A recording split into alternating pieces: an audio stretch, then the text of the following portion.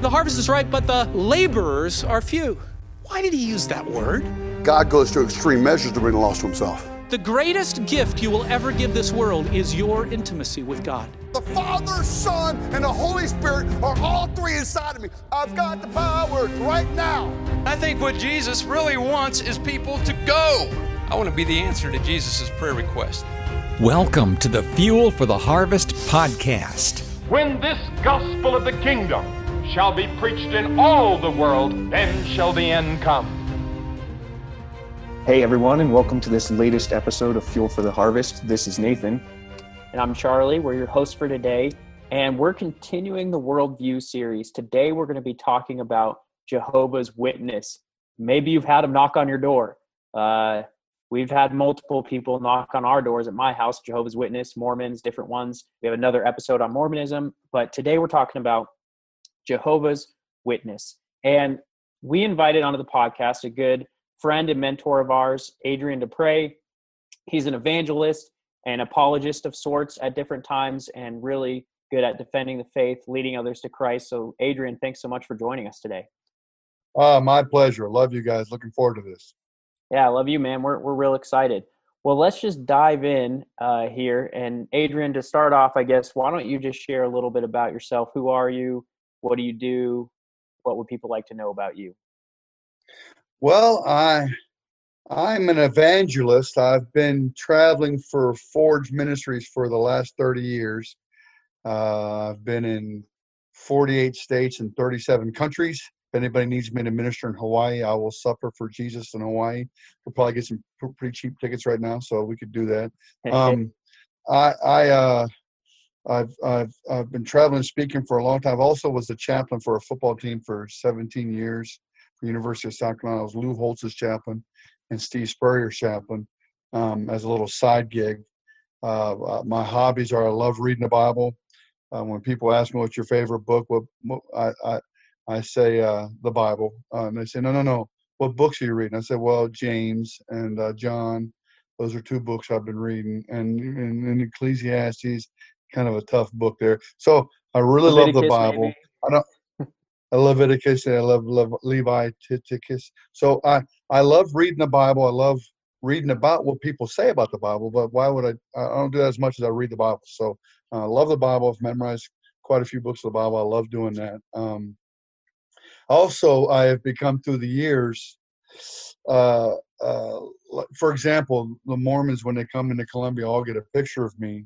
They're not. I'm called one of their public enemy number ones, and they're not allowed to talk to me. So I've studied up on Mormonism and Jehovah's Witnesses, so I could lead people to the Lord, lead these guys to Christ. And I've studied the way that they think. So I've been doing that for 30 years as well. I have interesting stories to tell you about that we'll probably get into in this podcast, especially about Jehovah's Witnesses. So I'm sure those will come out. And I guess I could summarize myself by saying I just love the Bible. I'm not as good as I want to be with it, but I'm trying to get better and trying to improve, trying to get better. I'm not that great, but I'm tall. Hey, that's good because I don't know if anybody knows this, but I'm not tall. I'm in the middle. You're my little mini me, so I like that. Well, so I just say that out loud. I don't know what you talk about, Willis.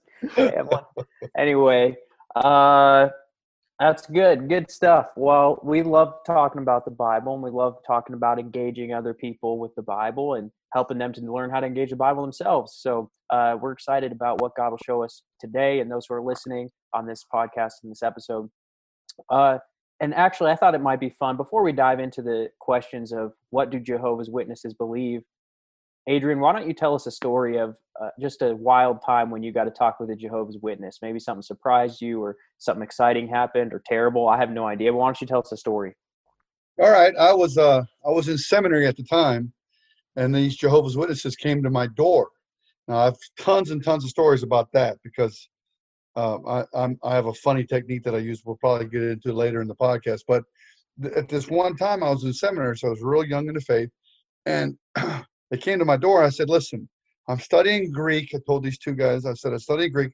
Could you come back next week with your church leaders? and let's get together next week in my apartment, and you can try to convert me, and I'll try to talk to you about the Lord. And I was trying to be as honest as I could with them. So the next week, the 3 top leaders of the Jehovah's Witness Church came to my apartment. Now, these are the 3 top guys. Now, the Jehovah's Witness International moves its headquarters every year to a different location. And that year, the headquarters for the Jehovah's Witness Church was in Columbia, South Carolina. Okay, so these are the top 3 guys in the world in the Jehovah's Witness Church in my house, and they were really smart. And I'm just a seminary student. What am I going to do? And they're just killing me, just bam, bam, bam, bam, bam, just smashing me, and I'm having a rough time of it until this Bible verse in John chapter 5, verse 18. I'm turning to it now. I haven't memorized it. I don't want to mess it up at all. It jumps off the page at me.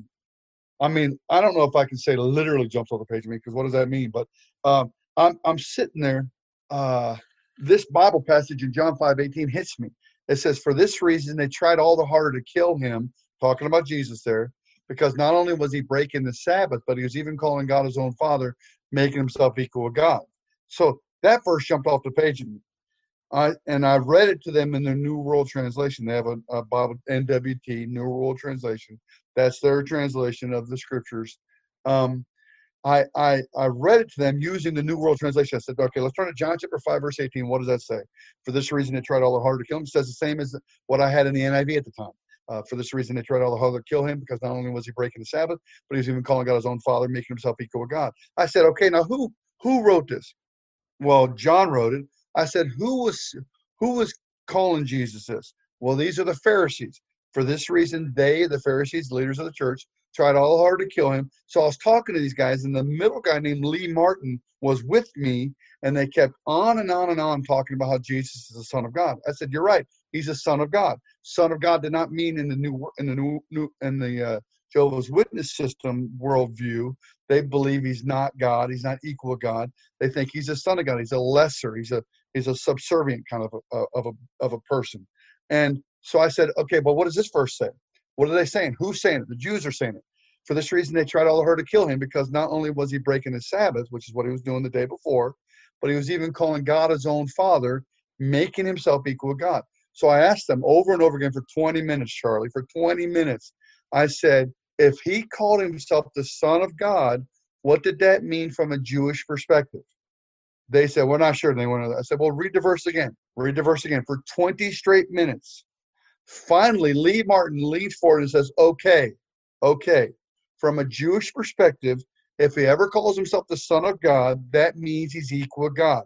Now, who was saying that about him? Making himself equal with God was not Jesus. That was the Pharisees saying that. The people who are anti-Jesus were saying that. If he ever calls himself the Son of God, that means he's equal with God. I said, so then they said, okay, Son of God means equal with God. I said, okay, that's easy. I said, well, turn over to Matthew 26, and let's see what Caiaphas says to Jesus. Caiaphas says, tell us the truth. Are you the Christ, the Son of the living God? And Jesus responded, ego eimi. Very interesting phrase there, ego eimi, in the Greek, which means I am. If you translate the Old Testament conversation between Moses and God at the burning bush, Moses is talking to God, and God says, "Who shall I say?" Moses says, "Who shall I say sent me?" And in the Hebrew, ho'an, which was the I am phrase. When you translate that Hebrew phrase, I am, that God said, into the Greek, which is called the Septuagint, the phrase they use there is ego eimi. So all these guys would have known that. All these guys would have studied the Septuagint. They would have known this book like the back of their hand. You could drive a nail through the cover of the Bible for a Pharisee, and just by the position of the nail, they would know every word on every page that nail went through. That's how well they knew the scriptures. They memorized them over and over and over again. And that's just they didn't have Bibles like we have them today. They had parchments and scrolls, so that wouldn't work for them. But you know what I'm saying? That's just an illustration to tell you how much, like when I memorize a book of the Bible, I know where the words are on the page because I've memorized the page. So I said to them, so does Jesus ever call himself the Son of God? He says, I am to them. Caiaphas rips open his clothes, which is against the law for him to rip open his clothes. You're not supposed, it says in Leviticus that a high priest is never to rip his clothes open ever. Caiaphas was one of the first guys, I think, to ever do it, ripped open his clothes when Jesus said, I am, to the question, are you the Son of the living God? Jesus said, I am. So then Lee Martin stands up right in the middle of this conversation, stands up and says, and he starts to cry. And he says, you may have just changed my life. And the other two elders of the church jump up quickly, grab him by the arm, lead him out of my apartment down the hallway. I'm on the second, third floor, down the hallway. And he turns around, looks at me, and says, you may have just changed my life. And they're leading him away like they're escorting him to prison. I said, Lee, give yourself to Jesus. He is God. Give yourself to Jesus. And went on. I called every Lee Martin in the phone book. We had phone books back in that day. Shut up. You millennial people, I don't understand you. But I'm a boomer. Boomer? I'm a boomer zoomer. Okay, that's not funny. So Lee Martin, I called everyone, couldn't find him, completely lost track of him. But several years later, I have this little technique. I guess I could tell you now what my technique is when a Jehovah's Witness comes to my door. My kids sit there at the windows and watch me from my windows. It's so funny. I get out there and say, Jehovah's Witnesses, I love you guys. You guys are awesome. And I slowly, and I mean really, really slowly, walk while I'm talking to them so that I have them blockaded on my porch and they can't get away. I blocked the exit. And one time this lady was talking to me and we were talking about, I was breaking down the New World Translation. I probably know more about their New World Translation than they do, bless their hearts. Cults have a tendency, one time I was with a bunch of Mormons and I said, we're 6 Mormon missionaries in there. I said, I can prove to you guys that you're brainwashed. They said, how are you going to prove that? And I just did it one time. I've never done it since. I just did it one time, but it worked this one time. I said, give me a number between 1 and 1,000. The number that came up was 723. I said, okay, turn to page on all 6 of your, see, the Mormon Bible it's the Pearl of Great Price, it's the King James Version, it's the Doctrine and Covenants, and it's the Book of Mormon, all in one book. So it's really thick. And I said, turn to page 723 in your Bibles. So all 6 Bibles are open up to page 723, and all of them had the same exact verses underlined. I said, you guys didn't learn this on your own. You were brainwashed. You were trained to believe what you believe. So I was talking to some ladies about that, and how the New World Translation, and they were on my porch, and I was being nice and using a lot of humor. But I said, yeah, and then I told them a story about Lee Martin. And the lady starts to look at me like she's mad. And she says, are you the one who led Lee Martin astray? I said, oh, dear. So that's awesome. I learned that I'd led Lee Martin astray from the Jehovah's Witness Church. Wow. So that's a story. Sorry it's so long, but that's a story. No, that's a good story. It actually gives me some questions that might be helpful for us to talk about. It actually reminds me, too, I don't know if this is a good idea or a bad idea, but I have tried it. I've had Jehovah's Witness show up at my house a few times, and I always try to talk to them, too. Learn a lot when you talk to them. One of the first times I said, man, you guys, you're going from door to door. It's really hard. The weather's bad. That's hard work. Do you mind if I just pray a blessing over you before you leave? And they said, oh, no, you can't pray over us. And I said, oh, it's fine. I'll pray in the name of Jehovah. If you don't mind, I know that's the name of God. I'll just use that name. And they said, no, you can't pray for us. So the next time that some Jehovah's Witness came to my door, I'm not sure I'm recommending this. I don't know if it's good or bad, but I believe there's power in prayer. So at the end of our conversation, I just decided to start praying. I just started praying. And Lord, would you bless these guys? And they're sitting there. They couldn't say a word. I don't know. So interesting times, but I never ask permission anymore if I feel led to pray, because I did just say no. But here's my question. As you're sharing these stories, I think we'd love to hear several things that come to mind. When Jesus was calling himself the Son of God to make himself equal with God, couldn't a counter argument be, maybe a Jehovah's Witness would say this, I think they might, well, we're all sons of God. Aren't we called the children of God? Am I not called the Son of God? And so if that's the case, how do you answer that objection to that idea? Yeah, that's a great question. The difference is Jesus was called the Christ, the Son of the living God, which is the title Messiah. Christ is not his last name, like people say his name is Jesus Christ. It's not. Jesus Christ is not his name. Christ is his title, the Messiah. So for him to have that title along with the Son of God adds a lot more weight to it. You're not going to call me, I am a son of God. It says in Romans chapter 8, verse 16, that we are joint heirs with Christ. We are sons of God, children of God, and that's what we are. It says in 1 John chapter 2, I believe. 1 John 3:15, maybe. I can't remember what verse it is. 3:1. 1 John 3:1. We are sons of God, and that's what we are. So the difference is he's called the Christ, the Son of the living God, which is the title Messiah, the ones that the Old Testament was talking about all the way through from Genesis chapter 3, when the seed of Eve was talked about, and the seed of Eve is going to crush the head of the snake, of the serpent. All of that, all the way through the Messiah that was talked about. The Jews are still waiting for the Messiah to come, by the way, as far as they're concerned, even though they missed it when he really did come. And when they see him, they're going to be speechless in the book of Revelation, and pierced. When they see the one they've pierced, they're going to be speechless, and many are going to be converted. So that's talking about the Christ, not me as an individual. We're all children of God, but we're not all the Christ. There's only one of those. Good question. That makes a lot of sense. Yeah, that makes a lot of sense. All right. So that's helpful. Go ahead. Yeah. Before we transition to the next kind of diving in, just while we're on it, and because of your story, it brings out these questions, and maybe people who are listening are wondering. I'm wondering.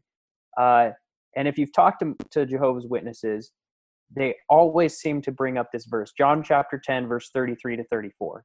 And it kind of relates. Well, aren't we all little g gods? So if Jesus is making himself equal with God, so wouldn't they say, they say, hey, they're notorious for this, aren't they? You bring up one verse and then they just kind of change the topic and jump to another one. So they always jump to John 10:33. The Jews answered Jesus, "It is not for a good work that we are going to stone you, but for blasphemy, because you, being a man, make yourself God." So what if a Jehovah's Witness said, "You're right, the Jews are saying that Jesus is claiming to be God from a Jewish perspective," but then Jesus answers them, "Is it not written in your law? I said you are little g gods."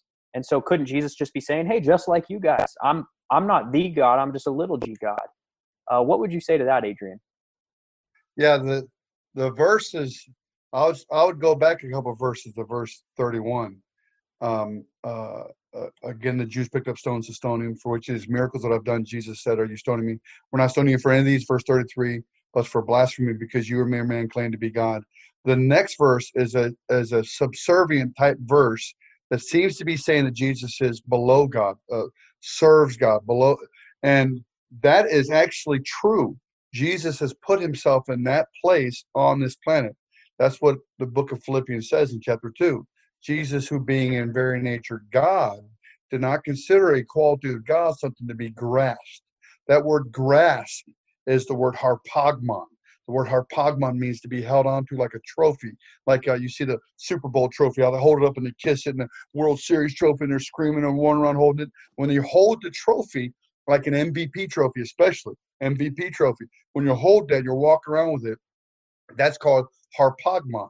Jesus, who being in very nature God, did not consider equality with God, which is what he had, something to be harpagmon. But he set it down. That's the Greek word kenosis. He emptied himself and became obedient to death, even death on a cross. He became a servant, a slave, a doulos. Jesus did all that because he could. Only God could do that. So the question now on the table then is Jesus God? If that's the question, that's a little easier question than how to answer these questions that are subservient. That's actually these subservient verses, when you went to them, that's how they were beating my brains in.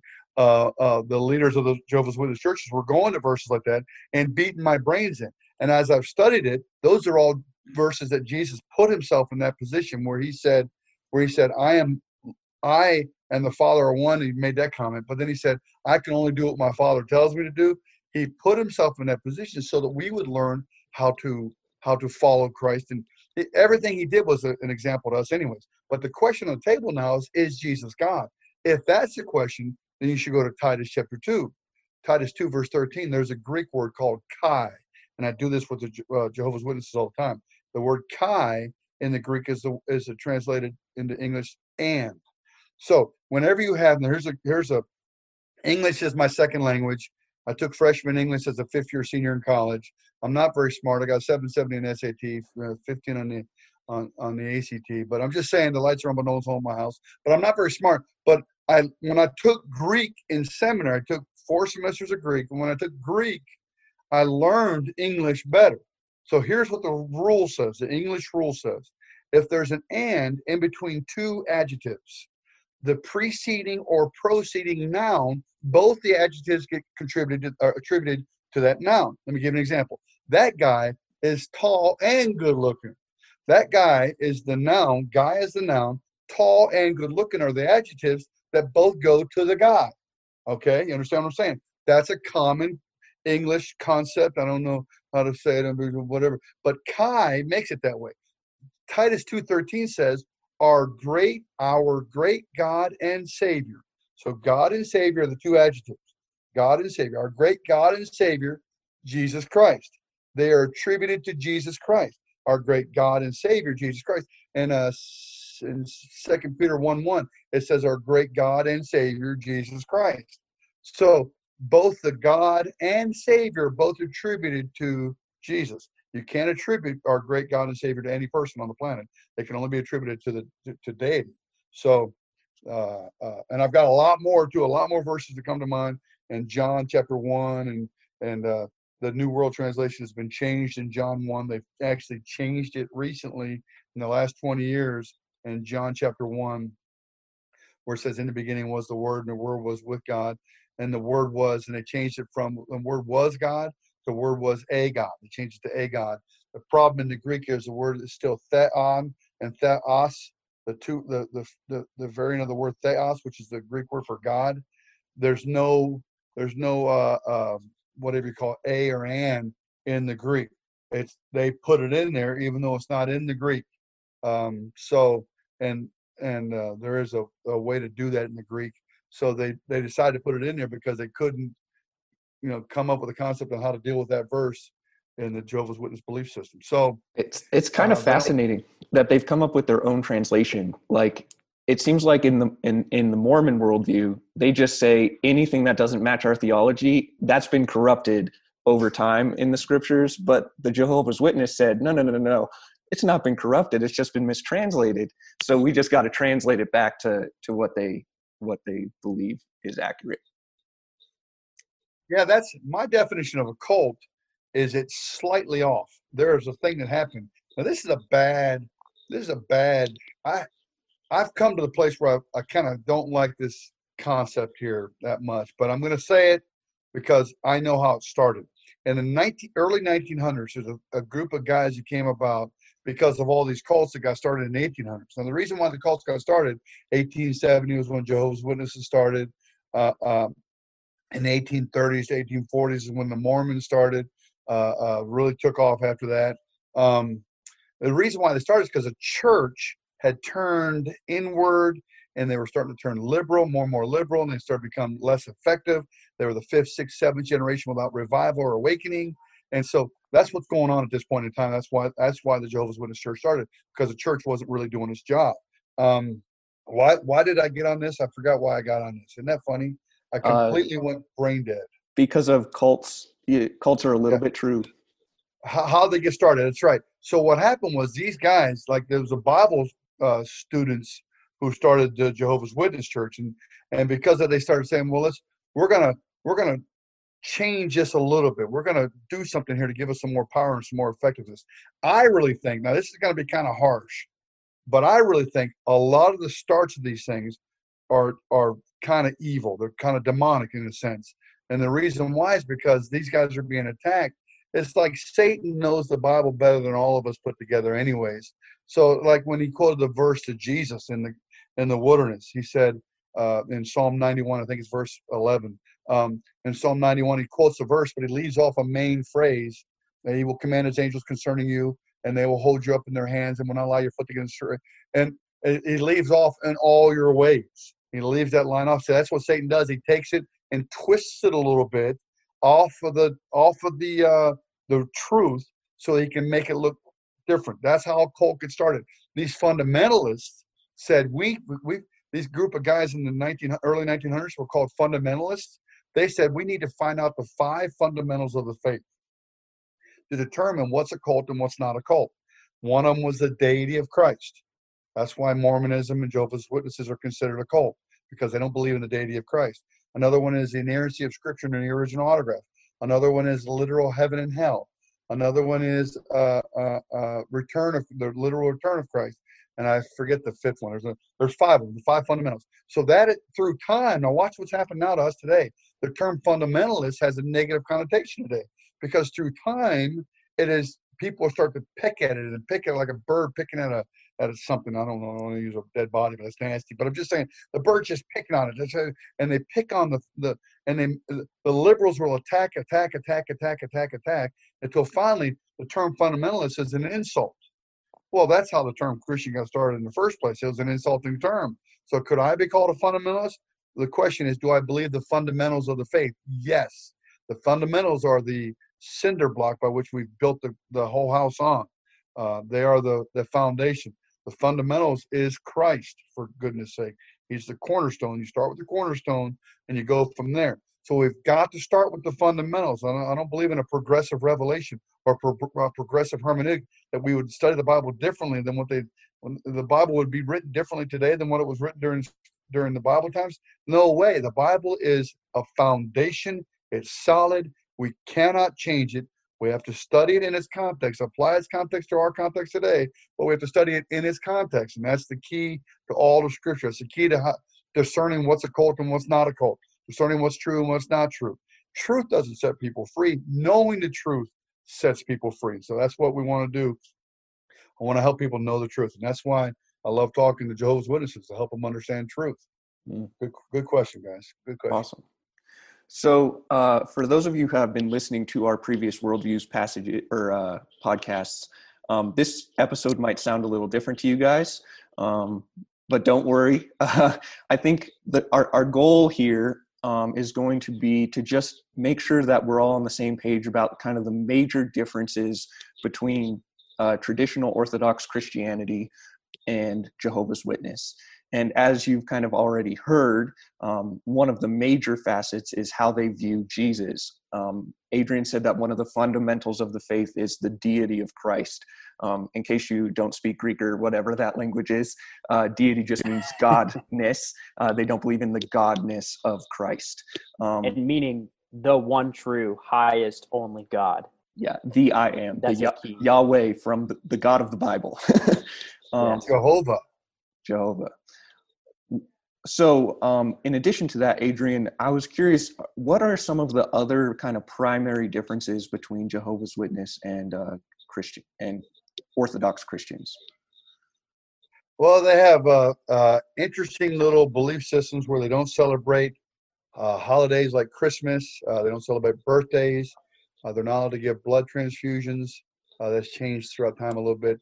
They believe that Christ, their prophet, is called the Watchtower. I have a Watchtower magazine, so I recommend if they ask you to take their magazine, don't take it. Don't ever take it. It's their prophet. That's what they believe is their prophet. What if we want to take it to just see what they're saying and then talk with them or something? Yeah, I don't mind you taking it, Charlie. But if someone's listening online and they're not prepared to really understand and discern, I don't recommend you taking it. I don't ever take the Book of Mormon from somebody either. I've read the Book of Mormon. I've studied it. I probably know more about it than they know about it, kind of thing. But I don't recommend other people to do it because I don't know how equipped we are. It's kind of a dangerous thing. A cult is a dangerous thing. It's just a little bit off. It's just a little bit off. I love brownies, but if you put a little I shouldn't use that illustration. You know what I'm saying? That's a horrible. Come on. No, I'm not going to use that illustration. We're from Colorado. Come on, man. I guess if you put a little poop in your brownies, it's just a little bit of poop, and that to me is the issue. is the issue is trying to make sure. Wait, didn't Jesus say if you put a little yeast in the dough? Mm-hmm. Anyway, a little yeast affects all. He says it affects all. And it was using this illustration here. A little bit of untruth affects the entire system. So that's a good illustration there. A little bit of yeast in the dough affects the whole thing. But the Watchtower said that prophesied. Here's one of their issues. I know we weren't supposed to get to this till later, but since it's on my mind, otherwise I might forget it forever. The Watchtower in 1914 said that Jesus was going to return in 1914.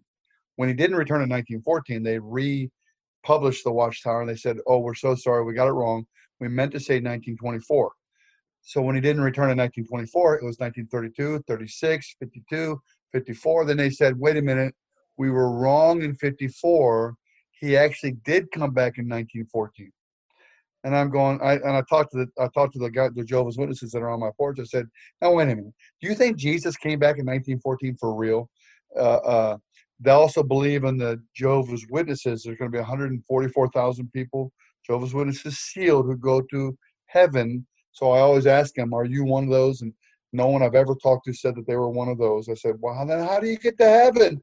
They said, "Well, there's another place we go that's like that, like another level." And I'm going, okay. So there's a lot of different things that they believe that are just really out there. You know what I mean? They're really scientifically messed up, biblically messed up.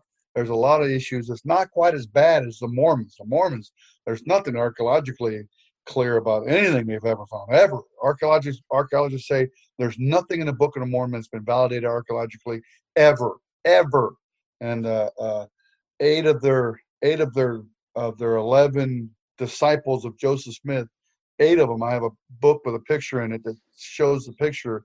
8 of them signed an affidavit saying, "We made the whole thing up." 8 of the 11, before they died, confessed to making the whole thing up. The other three died in a gunfight in Ohio, so they didn't have a chance to recant before they died. But a lot of these things start that way, and it's sad that that Darwin started. The reason why Darwin started with evolution was because of the church disenfranchised him, and the church was doing stuff. And in 1805, for goodness sake, the Second Great Awakening was stopped because people were complaining about what people wore in church. And the church would be awesome if it wasn't for people. I heard a pastor say one time. And sometimes we just get messed up. Here's the key: stick to the scriptures, love God and love people. That's the secret. That's the key. Study the Bible. Don't get messed up by these cults, and don't get off track. Sorry about talking so much, but I love to talk. Good. Bless my heart. Yeah, we are thankful for what conversation. I was pulling up online here the 5 fundamentals that you mentioned, and kind of comparing what we're talking about with Jehovah's Witness against those 5 fundamentals: the inerrancy of Scripture, the virgin birth of Christ, the substitutionary atonement of Christ on the cross, the bodily resurrection of Christ, and the reality of the miracles of Christ. So those 5. And I was just looking at that, and I had read somewhere, maybe you could talk about this, Adrian, that I had read that Jehovah's Witness don't actually believe in the physical resurrection of Jesus, only a spiritual resurrection after his death. Have you heard that or seen that anywhere? I have never heard that. I did not know. I've heard the Mormons. I've heard that Islam believes that Jesus somehow supernaturally was replaced on the cross and didn't die. I've heard that. I haven't heard that it wasn't a supernatural. The resurrection is the key miracle to all of Christendom. Paul even says in 1 Corinthians 15, if Jesus didn't raise from the dead, then we are greatly to be pitied. And that is the secret. See, the deity of Christ is on the table now. And I always do this with my Jehovah's Witness guys who come to the church. I don't have any Jehovah's Witness friends, but I wish I did. I have some acquaintances that are Jehovah's Witnesses. They don't like to talk to me too much. But I try to make friends with these guys because I want to have fun.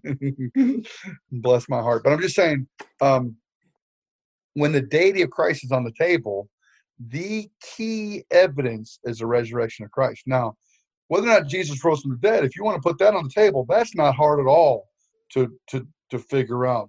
And I'm talking about using, there's a guy named Simon Greenleaf who was the chairman of the Harvard Law School. He wrote the evidentiary process by which we put people on trial today. In other words, he wrote the trial law, the way that we try people today. And he wrote that process. And he was an atheist. His students back in the early Harvard days were solid Christians because that's how the Harvard got started. It was like a Bible college, like to train pastors and whatnot. That's how it got started. And so there's still a lot of remnant of that going on there. A lot of his Christian students went to Simon Greenleaf. Would you put Jesus on trial using your evidentiary process by which you try people? So Simon Greenleaf took a year sabbatical, set out to disprove the deity of Christ, the whole system of Christianity. He came back a Christian because he said there's only one way that this could have happened. Jesus had to have risen from the dead. The resurrection from the dead is the centerpiece of all of Christendom. So a guy named Josh McDowell, back in our century, Josh McDowell set out, he was a law student. Josh McDowell gets saved. So a guy named Lee Strobel, who was the chief legal editor for the Chicago Tribune, his wife got saved under Bill Hybels' teaching at Willow Creek in Chicago, and he set out to disprove Christianity once and for all by using he had a law degree from Yale and a journalism degree from the University of Chicago. So he's the chief legal editor for the Chicago Tribune. He brought down one of the Chicago crime family's top enforcers. He brought one of the guys down. A very powerful guy in his town. He's an atheist. He sets out to disprove Josh McDowell and Simon Greenleaf.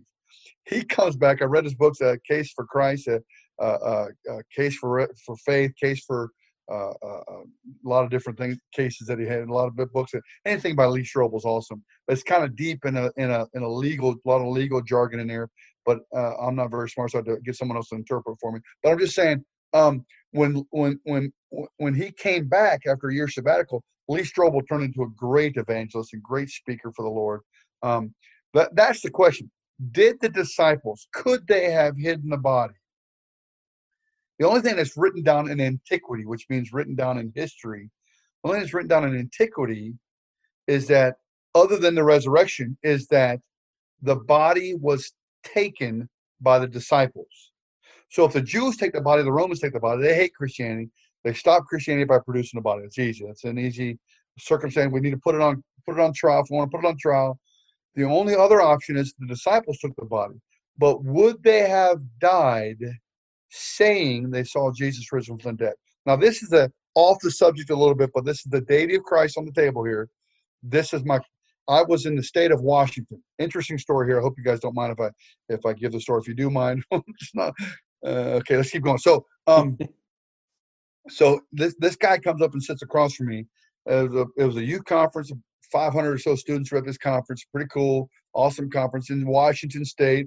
I saw eagles diving down and getting fish out of the lake, and I saw osprey. I loved it there. So I'm a nature guy. I love nature. I love sitting out there watching it. Have my quiet times out there, but that's beside the point. Okay, so this guy comes and sits down across from me. He says, "Hey, Adrian, can you help us? My wife and I," his wife was sitting there too. "Can you help my wife and I with our relationship with each other?"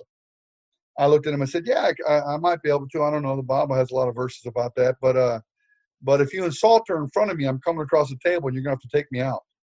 He looked at my neck. My top gift is discernment, so I was discerning. He looked right at my neck when I said, "I'm coming across the table to take you out. You're going to have to take me out."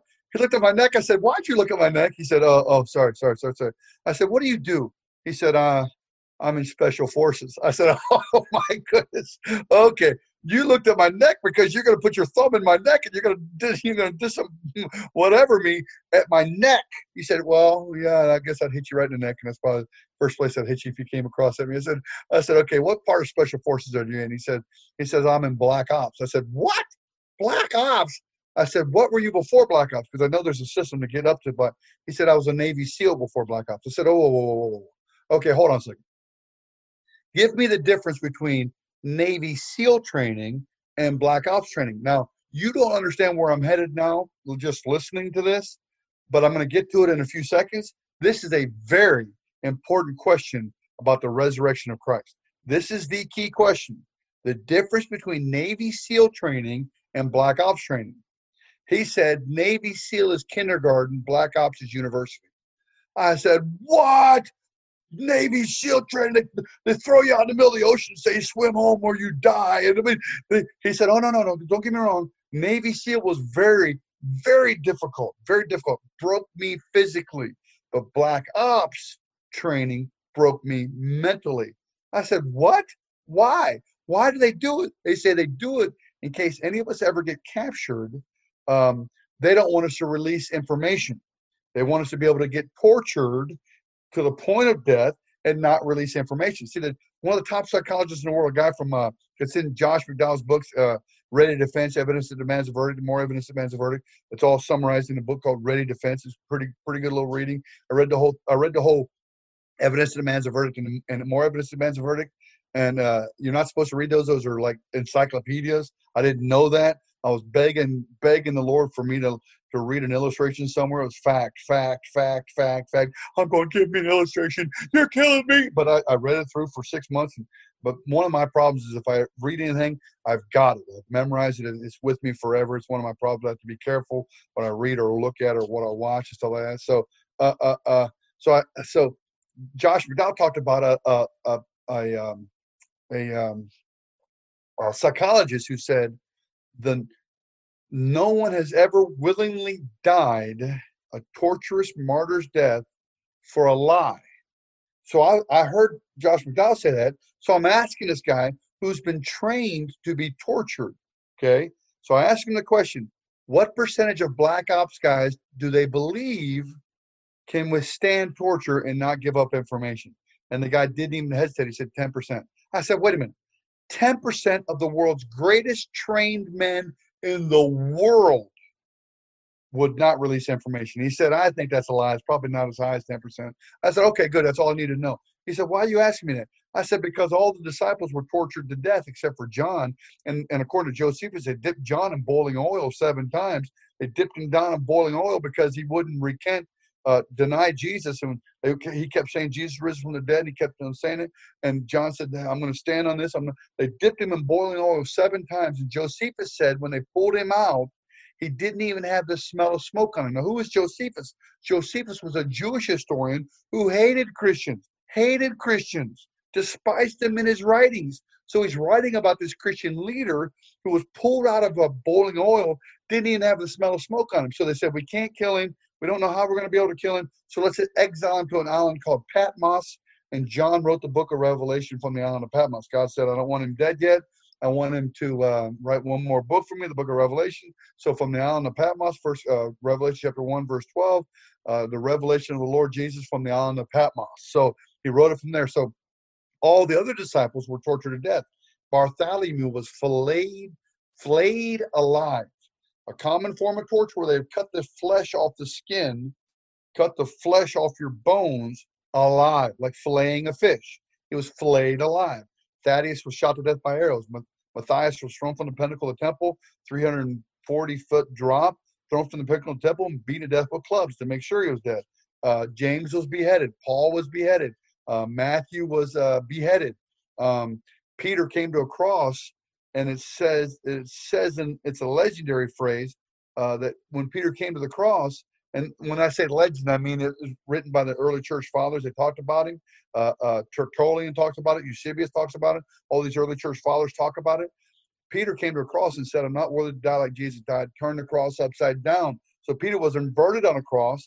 The way you die inverted on a cross, you die of asphyxiation when you're on the cross the right way. But when you're turned upside down, you die from your guts literally inverting. Your guts literally come out of your mouth. That's how you die. You choke on your own guts. And so Peter died saying, I saw Jesus risen from the dead. So if the deity of Christ is on the table, which is what it is in a conversation with Jehovah's Witness, the question then becomes, how do you know he's God? The way you know he's God is he rose from the dead. That's how you know he's God. That's the issue. The resurrection. If he didn't raise from the dead, then we as Christians are greatly to be pitied. Greatly to be pitied. But don't get me wrong. I still have peace and joy and fun. I'm having a blast even in this COVID-19 thing. I've never had an opportunity in my life to rejoice in suffering. This is the first chance ever. And I've had suffering issues like my brother dying, my mom dying, and different things. I've been been beat up before for the gospel, and I've had different things happen to me, but that's not really suffering. That's just temporary smack. I get 6 months of this smack with the COVID. The COVID. I mean, I get a chance right now to rejoice in my adversity, even though it's not really that adverse. Like the African American culture understands it better than I do. I'm a Caucasian dude. I don't know what that means. I've never really seen a white guy, nor have I ever seen a black guy. But I've seen some whiter dudes though. So I'm just saying, the African American culture has a better understanding about rejoicing and suffering than I do, because their ancestors have been oppressed. The Jewish nation's been oppressed. They understand oppression. They understand. So when Paul wrote "Rejoice in Suffering," he was talking to a whole nation that's in oppression. As a white dude, I haven't understood that until this COVID thing. If I can't rejoice right now in my suffering, then I am going to waste an opportunity right now that's a God-given opportunity for me right now to rejoice in adversity. I gotta figure out how to look at this and rejoice in it, not just endure it, which is I hear on the commercials all the time. We need to get through this. We need to endure this. No. We need to soar. When you mount up a wing like on eagles, when a storm's coming, they mount their wings straight out, and when a storm hits them, they soar above the storm. And that's what we need to do as Christians. Soar. Well, how do we soar? Truth. What truth is just sitting there unless you study it. Truth doesn't set people free. Knowing the truth sets people free. The scripture says you shall know the truth, and the truth will set you free. So that's what we need to do. We need to know that Jesus rose from the dead so we can raise our hands in the air and say, yes, we're Christians and this is awesome. And that's the whole key to Christendom. That's why I like talking to Jehovah's Witnesses. I'm a happy dude. Hey, amen. Resurrection is key. Absolutely key. And I'm glad you mentioned that, adding some things to what we actually talked about. If you are downloading our podcast, worldviews number 1 and number 2, we talked about why Christianity, why the biblical Jesus, and the key piece is the resurrection from the dead of Jesus. If that isn't there, I say throw your Bible in the trash, close the church doors, walk away, and never talk of it again. But we believe he has, and it makes all the difference. So Adrian, let's kind of wrap up our talk here on Jehovah's Witnesses. What else would you share with us about engaging a Jehovah's Witness, those people who knock on your doors? I've actually had interesting times. Anytime I have been complimented for reading my Bible in public, 100% of the time it's been a Jehovah's Witness. I've been reading my Bible at a coffee shop or get outside at a park somewhere. I'm just sitting reading my Bible, and without doubt, they all do the same thing. Hey, I see you're reading the Bible. That's awesome. And then they sit down and start talking to me. I said, yeah, I read the Bible. What church you go to? I go to the Kingdom Hall of Jehovah's Witnesses. I said, oh, okay. And then we start talking. And I made a mistake one time. This lady walked up to me and said that one time when I was reading my Bible at a coffee shop. And later she said, yeah, I saw your face drop when I told you what church I went to. I was going, oh, no, I have nothing against you. I so appreciate that you came up to me. It's just that, listen, we can talk about this. I know that you're missing out. I know that you're missing out on truth because of that. So anyway, it's just interesting that maybe if you're listening and you have that experience, man, Lord, would you give us more of those experiences? I pray that he would, because you'll have an opportunity to talk to more of them. But let's say, Adrian, let's say we do get those opportunities. What should we do? How should we talk to them? It seems like Jehovah's Witness, obviously, it doesn't teach things that are true to the scripture. We have so many evidences for the manuscripts of the Bible, why it is accurate, and the New World Translation is not accurate. And we see that Jesus claimed to be God, and therefore we're saying, okay, that's what we see there. So there's some kind of reality and inconsistency to the system of Jehovah's Witnesses. But how can we talk with them and engage them? Well, there's a principle, Charlie. Good question, by the way. Good question. I love you guys, Nathan and Charlie. When I grow up, I want to be like you. Okay, so there's a principle here when you're sharing your faith with anybody, for that sake, for that matter. And it's I didn't coin the term, but I use the term. I don't know who told me. I got heard it from someone. I don't care. But It's bridge building. Bridge building is the secret to evangelization, for evangelizing anyone. There has to be a bridge between you and the person who's talking to you. For example, I learned to memorize. I've got 17 different techniques on how to share my faith memorized. One of them was EE. It was from D. James Kennedy and Coral Ridge Presbyterian Church down in Florida. He wrote something called Evangelism Explosion. So that witnessing technique, I was learning it in seminary, and one of my seminary assignments was to go out and use EE. EE says, don't ever chase a rabbit in a conversation. Stick with the gospel. So I was talking to this guy. He was raised in the Catholic Church. I was raised in the Catholic Church, so we had a lot in common. And he said, my granddaddy used to read me the Bible, so I saw that as a rabbit, and I got back to the gospel, and I saw him shut straight down. He didn't hear another word. The bridge between he and I was destroyed by me shutting down and not chasing a rabbit. So I disagree with EE that says don't chase rabbits. I chase rabbits for a living. I love chasing rabbits. The problem with chasing rabbits is you better know what you're talking about, or they're going to eat you alive. So the more knowledge you have, the more studying you do. So I will go out and share the gospel with somebody on the streets, Jehovah's Witnesses, Mormons, come across them, and I'll share the gospel and fail miserably. Then I'll go back, not beat myself up, but study so the next time I don't fail as bad. So go back, study, go out there, share the gospel. That's the technique I want to teach people. Go out there and fail. It's not a failure in God's eyes anyways. Anytime you mention the gospel, it's a tremendous victory in the heavenly realm. But from our perspective, it looks like it feels like a failure. So that's understandable. But when I'm talking to Jehovah's Witnesses and Mormons and any kind of cult groups, I never use the term cult. I never let my face see that I disagree with them. I laugh. I use humor. I brag about them. I say to them, you're out here in the rain, like Charlie said earlier. You're out here in the rain. This is awesome. You're so committed. That's great. I talked to some Mormon missionaries the other day who had a mission somewhere, or they were back home from their mission. I said, that's amazing. I've been in 37 countries. And they go, really? So you understand what I've been doing? I said, yeah, I understand. This is awesome. The concept of loving Jesus is the most important thing in my entire life. Jesus is the holy, true God. And I'm getting these lines in there while I'm laughing and having a good time and not looking at it like I'm talking to a cult guy. We got to figure out how to love these people, because love covers over a multitude of sins, and love is more powerful than faith and hope. So we got to figure out how to love them, because they're not going to be interested in what you have to say until they see that you have a heart for them. So what's that old phrase, Charlie or Nathan? What's that old phrase that people don't care how much you love until they love how much you care or something? I don't know. I don't get into those cheesy schmacks, but I'm just saying that's true though. There's something to that.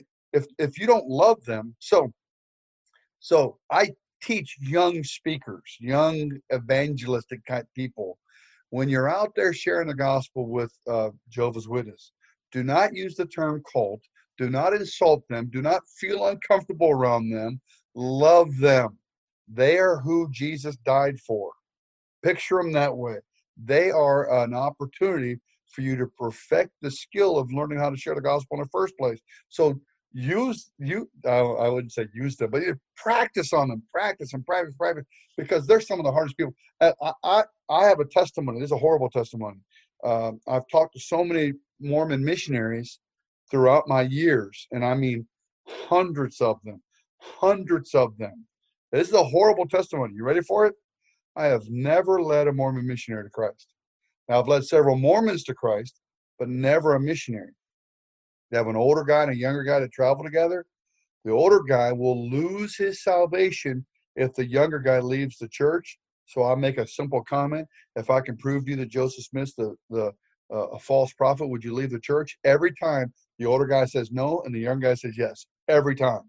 Out of all of them. And I've done this hundreds of times. So it's very, very difficult. Cults are hard. So the key is truth, but the key is also love. The more you love them, I used to take ginger ale and graham crackers because it couldn't have caffeine. So I take some ginger ale, some graham crackers, and I would take them in there, and we do jokes and laughing and having a good time, and I'd do the Bible, and so The key is don't ever insult somebody when you're trying to lead them to Christ. That's the key. It seems to not work. I don't know why, but it just seems to not work. Plus, Jesus walked into the house. Here's the key. Jesus walks into the house of a bunch of sinners and tax collectors. Luke chapter 15. He's having dinner with them. The Pharisees are outside complaining. You're eating with sinners and tax collectors? And Jesus gives them 3 parables. All 3 parables were great rebukes of the Pharisees. First one's the parable of the lost sheep. Leave the 99, go after the one. Huge rebuke. I'm here for these sinners and tax collectors. Not here for the sheep that are in the pen. The next one was the lost coin. Another rebuke. The third one is a huge rebuke. See, the Jewish nation, I've heard this said before, that a Jewish father would never run after his son who had despised him and sinned against him so horribly. A Jewish father would never run after his son. So the Jews say, no, he would run after him to protect him from someone else attacking him. No, that's not it. The parable is still the deity of Christ. God the Father ran after the Son because of his great love, and the Pharisees had forgotten about the love of God. And so that's why when people use, the rabbis and whatnot to help us understand Scripture, that's the wrong way to do it, because they don't understand the love of God. They've turned their backs on the love of God. All they understand is rules and traditions and law and whatnot. They don't understand grace or love. So I'm not going to use any of that to help me understand the New Testament. So these 3 rebukes of the Pharisees were the same rebukes that I would give to anybody to say, listen, treat any kind of Jehovah's Witness as a sinner or tax collector. Treat them as, sit there and dine with them, eat with them, befriend them, love them. If you're weaker and don't be best friends with them, the Bible says not to be unequally yoked, but you should still have friends with them. I have a handful of acquaintances. I need to have more friends with them. So that's my 2 cents worth right there. I have a kind of a story with that. I find myself struggling very much when I encounter things that are not true, things that I know for a fact are not true. And oftentimes I don't know, you guys can say I'm not godly, but I get angry like at these untruths. And sometimes I find that I start putting that anger on people instead of the idea. And one thing that you guys may have already listened to our episode on Mormonism. Listening as we were recording that episode, I realized that people have been deceived, right? Like, why are you getting angry at the people who have been deceived? You should be feeling compassion. You should be feeling love for these people, sorrow for them, not anger or a desire to insult and argue with. So I don't know. That's my 2 cents also. Yeah, I just had a conversation with a guy right before this meeting here for about an hour and a half about this one issue. And it comes down to my definition of the word exhortation. Exhortation is a great encouragement, 3/4 encouragement, 1/4 rebuke. That's what exhortation is, the biblical concept of exhortation. It's like slapping people on the back of the head and walking out front and saying, "You okay? I saw that guy. You want me to get him for you?" That's what exhortation is. So whenever someone has an untruth in front of me, I always find the 3 or 4 or 5% of it that's actually true, and I capitalize on that. I explode. I said, "Yeah, that's awesome. This part right here is awesome. That's exactly right." And I'll brag on them. I say, "I can't believe you got this other part. I'm not so sure. I don't know what in the world, man. You're killing me, Smalls." And I'll make a joke about it, slapping them in the back of the head as hard as I can, because I cannot abide in my life untruth. I can't stand it. But I want them to not abide it either. So how do I infiltrate their thinking? Encouragement, humor, laughter, slapping them in the back of the head and walking out front saying, "You okay? I saw that guy. You want me to get him for you?" So, I mean, I'm not deceiving them at all. I'm just using exhortation. It's one of my spiritual gifts. I'm trying to figure out a way to get them encouragingly brought to the gospel. So I never, ever blow up with anger. Anger, what does it say in James? Man's anger does not bring about the righteousness of God. So I want the righteousness of God to be brought about. So even though I'm just like you, Nathan, I feel the same exact way. I I cannot stand untruth. It's just like so I laugh and attack it.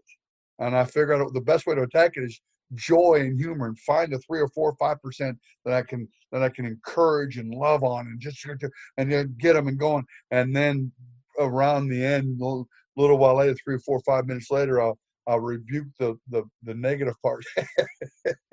See, you can't really rebuke somebody until you earn the right anyways, if that makes any sense. You can't, until you earn the right to rebuke somebody, till they want to hear what you have to say, you can't really rebuke. So I use humor to earn the right to rebuke. Makes perfect sense. Well, so, as we're loving people, Adrian, maybe we can end on this idea. Jehovah's Witness specifically, as we're building that bridge, what would you say is a tool, as we've built the bridge and we're loving them, what tool would you recommend that people would start with? Or say, hey, what's one thing I could go to? Should I go to that scripture you mentioned about the deity of Christ? Or what's the first starting conversational piece that I should point to say, no, actually, here's what the scriptures say about Jesus, just in that conversation space with them? Okay. I have an illustration for that. Charlie, you may not like what I'm getting ready to say, but I just need to say it. And it doesn't deal directly with Jehovah's Witnesses, because Jehovah's Witnesses were a result of this illustration. It deals directly with Mormonism. I'm not going to get into Mormonism. I know we did another podcast on that. But I was driving down the road, and I saw these two guys on bikes. Are you picturing it now? Everyone who just heard me is picturing it in their minds. They have a little black name card on their white shirt with a tie on these 10-speed bikes driving on the road. My car somehow, I don't know how it happened, swerved over in front of them. I don't know how it happened. I just kind of stopped. And they came to a stop. It wasn't dangerous or anything like that. They came to a stop, and I said, hey, guys, what are you guys doing? This is awesome. And they were smiling and said, yeah, they're thinking potential convert, or maybe he's already a Mormon. Maybe he's just going to encourage us. But I said, listen, I don't want to lie to you guys. I'm a preacher. I would love to meet with you. Do you have a day off? Well, Tuesday's our day off. I said, okay, I'll come visit you at your apartment on Tuesday next week. And I said, okay. I said, what's your address? And I wrote it down. I said, I'll come see you guys. I'll bring some ginger ale and graham crackers. I'll give you guys about 30 minutes to convert me, and then I get 30 minutes to convert you, and we'll have fun with it. What do you think? Okay, we'll do it. I go back to much of my seminary buddies. I said, listen, I've got this opportunity. I need you to be praying about it. It's interesting how we say, could you pray about this? Because we're actually bragging. Seriously, I mean, get a job, read the book of Job. But I'm sitting there. I said, I need you. I really did need them to pray. But I wasn't bragging about me going to talk to Mormons. But maybe a little bit. I don't care. So I said, I need you to pray about this. All of my buddies rebuked me hard. And this is getting into your answer, Charlie. They rebuked me hard. I said, what? They said, those guys will eat you alive. Have you studied anything about Mormonism? Have you studied anything about Jehovah's Witnesses? Have you studied anything about cults and what they believe? Anything? I said, no, but I've read the Bible, so I know how to answer them. He said, no. You've got to study what they're thinking. If you don't study what they're going to ambush you. It's going to be so hard. So for the next 5 days, I read every book I could find about Mormonism. The top book that I recommend is called Confronting the Cults. I just went blank on the author's name, but if you just Google Confronting the Cults, maybe one of these baby Zoomers, millennial people can do it for me real quick, Charlie or Nathan. I bet they probably already doing it right now. It's called Confronting the Cults. I forget the guy's name. But what that book does... Gordon R. Lewis. Gordon Lewis, that's right. Exactly right. I told you it was Gordon Lewis. So Confronting the Cults, Gordon Lewis, he does the best with the cults, I think. Because what he does is he goes through and talks about the cult. Jehovah's Witnesses in there, Mormonism in there, there's different Christian Sciences in there, different things like that. And it goes through and deals with it. But then he does the Bible verses to answer it, and he does their verses in comparison. So he does both. That's what I wanted to see. I wanted to see what their verses said, so I could attack their verses, like right. Jehovah's Witness stuff and the Mormon stuff and all the New World Translation. So that's how I say prepare for this. Read some extra biblical writing by Gordon Lewis about it, so that you can, and it's not that big a book. It's just it's my style of book. I took freshman English as a fifth-year senior. So if I can read it, you guys can read it. So it's just a little Gordon, but it deals with it does the verses from their Bibles and from our Bibles and does the comparison, which is what I wanted. Okay. So I recommend something like that. Read a book about Jehovah's Witnesses if you want to do it. So get as much information as you can about them, and then take what the scriptures say and apply and love and so on and so forth. Hope that answers your question, Charlie. It's been so long since I've heard the question, I can't remember what it was. But that's beside the point. That's what I recommend training before you go out and do some of this stuff. Great. Yeah, so start with reading Confronting the Cults. Great book. I just added it to my Amazon cart so I can go check it out. I have a book here. I don't know if it's in print anymore, but some of the things I found is in The 10 Most Important Things You Can Say to a Jehovah's Witness by Ron Rhodes. I don't know if it exists anymore or not, but what I've seen in it is phenomenal. And that whole piece, Adrian, that you mentioned about is Jesus really God is a key thing they hit on in this book. They give you what the Watchtower people say, and then they give you what the scriptures say and kind of some ways that you can navigate that conversation. So some 2 helpful tools that might help out there. What we have to be careful about sometimes is these guys, these leaders of these different cults, are reading these books and training their people on how to answer these issues. So you got to go a little deeper into why and truth. So, I mean, that's where some philosophy comes in. Jesus is the greatest philosopher of all time. He said, I am the way, the truth, and the life. And philosophy, by definition, is the searching for truth. Actually, I think it's looking for a black cat in a dark room that doesn't exist, but I don't want to get into that. So I love philosophy, don't get me wrong, but there's a lot of philosophers out there looking for a black cat in a dark room that doesn't exist, and it's kind of weird. Some philosophies have really gone off the deep end, bless their hearts. I'm not going to mention any names, but the guys in 1800s and 1700s are just kind of okay. So my point here is that did I just say that out loud? I may have lost half of our audience. Sorry, guys. I love philosophy. Philosophy is important, but it's truth that's the key. Search for truth. So that's my 2 cents on that. Well, thank you so much, Adrian. This has been phenomenal, and I hope that to all our listeners, this is an encouraging time for you. Just remember that Jesus' deity is really important, and also we need to love these people. And I think that's the two things that I'm for sure taking away from this time together, in addition to everything else, of course.